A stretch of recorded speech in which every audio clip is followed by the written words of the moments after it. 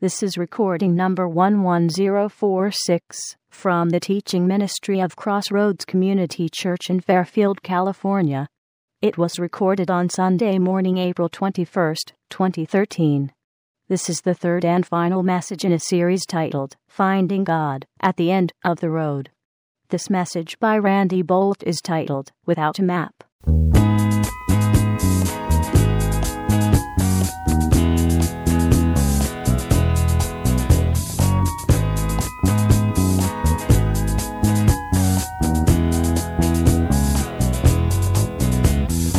Finding God at the end of the road. And I've asked this each week so far, and so I'm not going to let it stop me again, or stop me from asking it again just because I have in the past. I know this is redundant, but I'm going to ask it again. How many of you have ever felt like you were, again, felt is the key word. You felt as though you were at the end of the road. Okay. So once again, I feel like I'm speaking to the right crowd, because I've certainly been there, where it seems as though I don't know what to do next. I'm out of real estate. I'm lost. Well, I don't believe that God ordains, orders, creates those situations for us, but I believe He does use them, and that He wants for us to find Him there.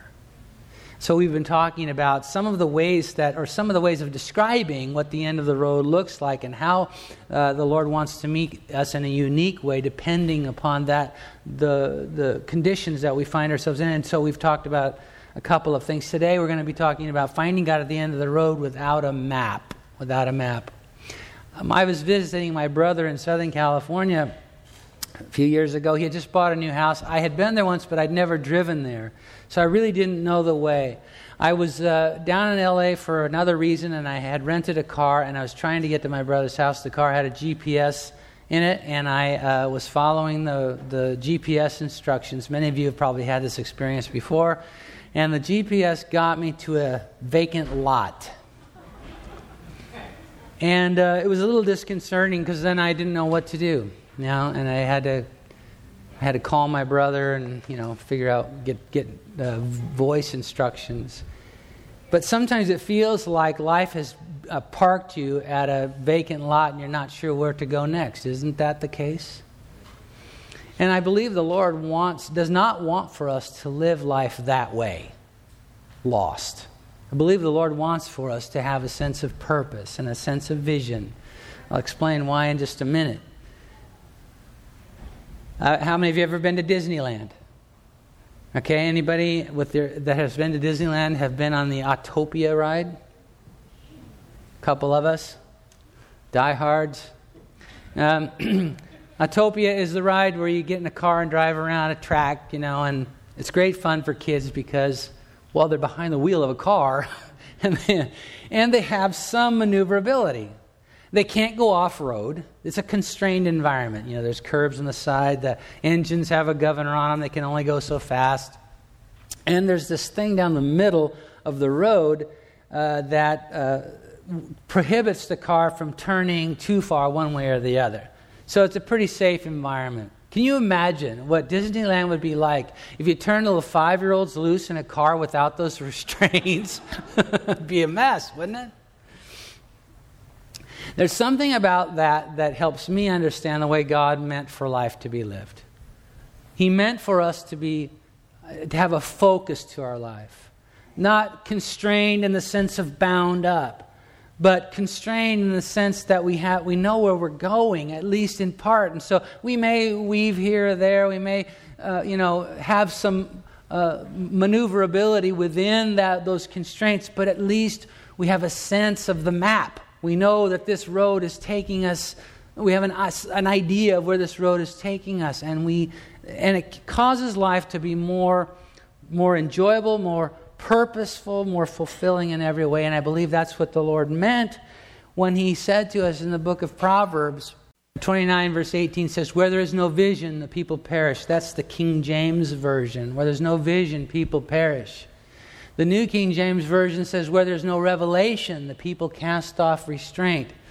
To me, vision and revelation are kind of like that road at Autopia. It brings definition, it brings guidance, it brings focus to my life. And when I don't have that, it's as though I have come unhooked from something and I'm just bobbing along. I think of it like a ship that's gotten unroped, or I forget what they call it, the rope that's moored them to either the pier or the pylon where they've anchored.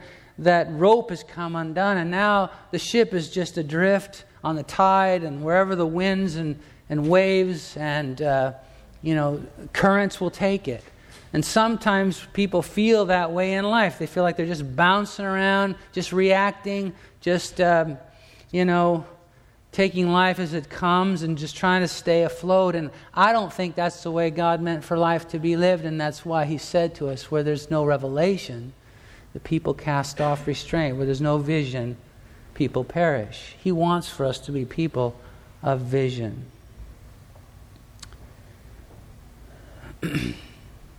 Let's start reading at verse 6 of Acts chapter 16. Paul the Apostle, one of the leading characters in the New Testament, is returning. This is his second missionary journey. He's based in a city called Antioch in Syria, and there's a big thriving church there in that city, and they sent him to take the gospel to places where the gospel hadn't reached yet or penetrated yet within the Roman Empire. And he did that on his first missionary journey, returned to Antioch, and now he's heading out again on his second missionary journey. And where we pick up the story is he's already revisited some of the places where he'd been before and encouraged the new believers there and checked in on the churches that have grown up in those cities where he had visited before, and he's about ready to move into territory where he's not been yet. The gospel is about to advance into places where it hasn't gone yet. Verse 6, now when they had gone through Phrygia and the region of Galatia, they were forbidden by the Holy Spirit to preach the word in Asia. First of all, that word Asia is not what we would think of as Asia now. It's referring to the Roman province of Asia, which was primarily what we know as modern Turkey, so kind of Central Asia from our vantage point. And Paul travels here now, and he's wanting to preach the gospel in Asia, but the Holy Spirit says no. That's kind of interesting, don't you think? And so we carry on in verse 7, after they had come to Mysia. So he travels from the province of Asia to Mysia, and he tried to go to Bithynia, which is north from there. He's continued in a westward movement. I'll show you in a minute on a map. But he wants to go north into Bithynia, but the Spirit did not permit him. Verse 8, so passing by Mysia, they came down to Troas, and Troas is right on the edge of the Aegean Sea. So let's take a look at, just so you get a picture of what's going on here. He starts off in Syria, makes his way through the places where he had gone on his first missionary journey, and then he heads west towards Asia. The Holy Spirit says, nope. So he heads on, continuing west towards Mysia, and he wants to go up to a city up in the northern part of that part of the world, Bithynia. And the Holy Spirit says no. So he just continues west as far as he can go without getting in a boat. He gets to Troas. Now, let's continue reading at verse 9. And a vision appeared to Paul in the night. A man of Macedonia. Macedonia is on the other side of the Aegean Sea, there in northern Greece. I don't know how Paul identified this guy. He sees in this vision in the night, a dream or a vision that he has in the night. I don't know how he identifies him as Macedonian, but he does. He knows he's aware that this man is from Macedonia, and this guy stands there pleading with him, saying, come over to Macedonia and help us. Now, after he had seen the vision, immediately we sought to go to Macedonia, concluding that the Lord had called us to preach the gospel to them.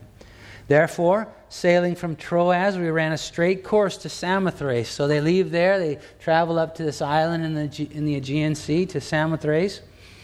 And it says, then the next day we went on to the mainland, to Neapolis, and from there, verse 12 tells us he went to Philippi, which is the foremost city of that part of Macedonia, a colony, and we were staying in that city for some days. So they're just hanging out there in Philippi. Verse 13, on the Sabbath day, we went out of the city to the riverside. See, it was Paul's practice whenever it was the Sabbath to gather with Jewish believers and worship God. And so, being in the Roman Empire, there's not a lot of synagogues, and the Jewish people on Sabbath hung out down at the riverside. He hears about that, and he goes down there to be with them, where prayer was customarily made. And we sat down and spoke to the women who met there. Now, a certain woman named Lydia heard us. She was a seller of purple from the city of Thyatira who worshipped God. She was a businesswoman, not from Philippi, from Thyatira, so she's there in the city for something probably having to do with her business. She's gone out to the riverside to hang with the Jewish believers, and Paul is ministering the gospel to these women, and she hears it. And then it says, the Lord opened her heart to heed the things spoken by Paul. In verse 15, and we'll conclude here, when she and her household were baptized. So they have come to faith. So far, the Lord has caused her heart to be open to this gospel, the good news of Jesus Christ, and she's responded in faith, and her entire household is baptized. And she begged us, saying, if you have judged me to be faithful to the Lord, come to my house and stay. So she persuaded us. I want to go back now and just talk to you a little bit about when you're at the end of the road without a map, what can we learn from this passage that helps us? Number one, receive a vision.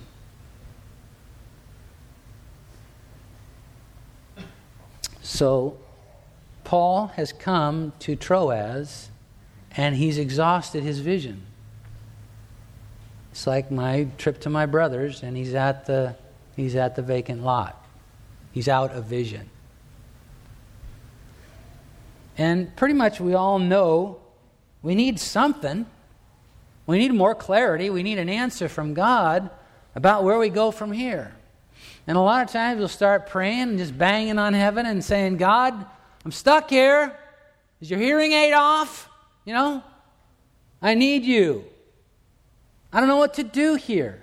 I don't know whether to take this job. I don't know whether to move my family across the country. I don't know whether to buy that house. I don't know what to do. I'm without a vision. I'm out of vision. I've lost the map. So for me to say receive a vision is kind of obvious.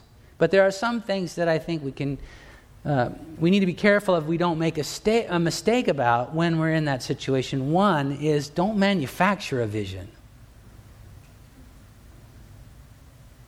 Don't make one up. There's a big difference between goals and vision. There's a lot of people who are very good at setting goals. I'm going to get this degree. I'm going to get this job. I'm going to, blah, blah, blah. They set these goals. And there's nothing wrong with setting goals. But that's not the same as vision. It's not enough. Because you'll finish that goal and then what? Well, I'll get my master's degree. Right? It's not enough. It's not the same as vision. And sometimes we try to substitute goals for vision. Don't do it. Don't manufacture a vision. Don't borrow one either. Another mistake a lot of us make when we're in that situation is to borrow somebody else's vision. Somebody will come along with a convincing vision of what you should be doing for God or what you should be doing with your life. And sometimes it's easy just to say, okay, sign me up. It's a mistake, though. Don't borrow someone else's vision. When I was 9 years old, I felt as though the Lord spoke to me. I was being baptized in water. I'd come to faith in Christ. I was being baptized, and I felt like the Lord told me that He wanted me to be a pastor. I didn't know what that meant. How could I? I was 9 years old. I had no idea what would be required to do that, or or anything, but I do remember the Lord speaking that to me. And so it brought vision, it brought guidance. It was like those constraints on Utopia. It helped me to know how to prepare myself, what courses to take, what kind of education to pursue. It gave me guidance. It gave me a vision, a sense of where I was headed, and kept me on track until I reached my teen years. Late teens, actually, and early 20s. I went off to Bible college and started to figure out how hard this was going to be. First, to prepare to be a pastor, and then number 2, to actually do it. And I got to thinking, wow, do I really want to do this? Is this really right? It challenged me, and then I borrowed somebody's vision. I borrowed the Christian rock star vision. And so this is me over here on the left of the piano thing there. And what I'm going to show you now, just for the heck of it, has nothing to do with anything. I'm going to show you a quick montage of a bunch of concert posters over an old radio spot. There's a couple of Easter eggs. You can look for the Disneyland and Knott's Berry Farm posters, and you can listen for the ticket prices. You'll be amused by that. So here we go. Coming to San Jose State University, a pillow concert. A pillow concert? Yes, a pillow concert featuring the Hollywood recording group Children of the Light. Barry McGuire says that he hasn't heard a group minister with such humble authority since the old love song days. So bring a friend and a pillow to the Student Union Ballroom Saturday night, March the 6th, 8 o'clock, San Jose State. Tickets at the door only $1.50. See and hear Children of the Light. San Jose State Student Union Ballroom Saturday night, March the 6th. A San Jose Concert Ministries presentation. I spent a number of years borrowing someone else's vision.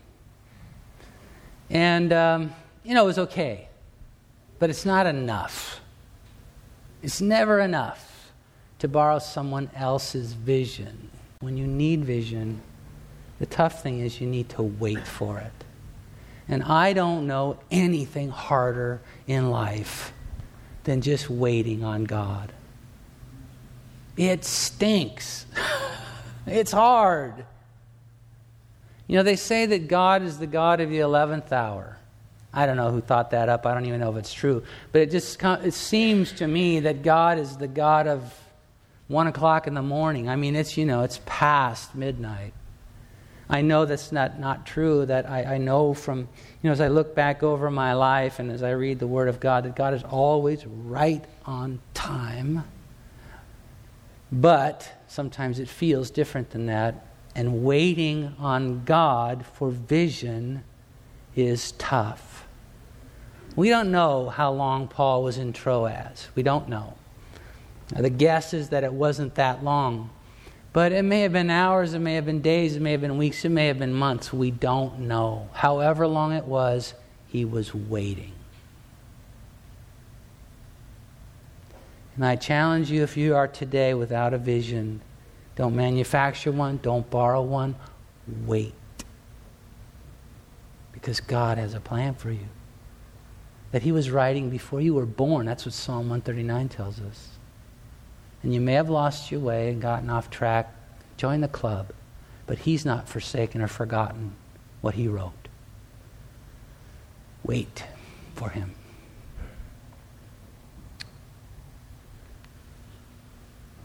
And when he begins to speak to you, it will be easy to miss. Don't. Paul has this vision, and he takes action based on something that is, first of all, I'm sure, not when he expected it. I'm sure, if Paul is anything like me, that he was expecting God to speak to him the day that he arrived in Troas. But we know that there was some period of waiting involved.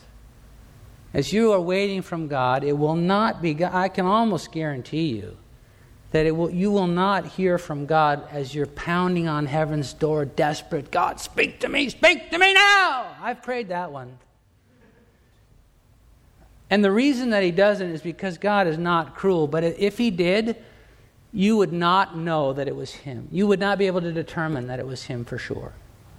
However, when God speaks to you when you're under the sink repairing the plumbing, out of the blue, when you're not banging on heaven's door, it's kind of, what? I've had that happen to me. When I'm out mowing the lawn and all I'm expecting to do is get some hay fever, and God will speak to me, it's like the Bible says, when you come to a crossroads and you don't know which way to turn, there will be a voice from behind you, sneaking up on you that says, this is the way, walk in it. It'll be when you don't expect it. And I can also almost always guarantee you that it won't be what you expect. I doubt whether Paul was expecting a vision of a Macedonian. I don't know what he was expecting, but if he's anything like me, he was probably not expecting what happened. Just as when in 2006, we were asked to come to check out the possibility of pastoring this church for 1 year. That's how we were approached. Sue and I had, in the fall of 2004, we had resigned from the church we had started and were pastoring in San Jose for years because we felt like the Lord was saying he had something new for us. We had no idea it would be a year later that we find out what was next. And even when that offer came to us, it sure didn't seem like what we were looking for. It was not what we expected, and it wasn't when we expected it. We were asked to come and spend a year here as interim pastors and raise up someone to take the church. And we really didn't want to do that because, some of you know the story that the church had gone through a painful loss of a pastor due to a moral failure. And in the aftermath of that kind of thing, first of all, there was just a handful of people left. And usually the case is when that kind of thing happens that people are angry, they're hurt, they're bitter, they're, not a lot of things that are not so good. And I was not interested in wading into that. But the Lord had a plan. He had a plan. And he began to give us vision that we didn't expect and that we weren't looking for. And here it is 7 years later. God has done an awful lot. And I'm thankful. Don't miss it. It's easy to miss. Because it won't be when you expect it. It won't be what you expect. And let me tell you, it will never be specific enough. Paul gets this vision. Come on over to Macedonia and help us. Macedonia is a big place. Where in Macedonia? What am I supposed to do when I get there? Who am I supposed to see? It's like a friend of mine, he was telling me he lived in Eugene, Oregon, kind of in the middle of the state. And he was telling me about his mother-in-law coming to visit him, and he asked her, do you know how to get here? And she said, oh yeah, she was driving from California to Eugene, Oregon. He says, do you know how to get there? And she says, oh yes, go to Oregon and turn left. There's something missing there. There's not quite enough information, is there? It will not get her to her destination. And that's kind of what Paul has here. Come on over to Macedonia and help us. It's not specific enough. And it won't be what you're looking for and asking God for in terms of vision. It will not be specific enough, because then there would be no faith involved, and without faith it's impossible to please God. And He is more concerned about the relationship than you arriving at a destination.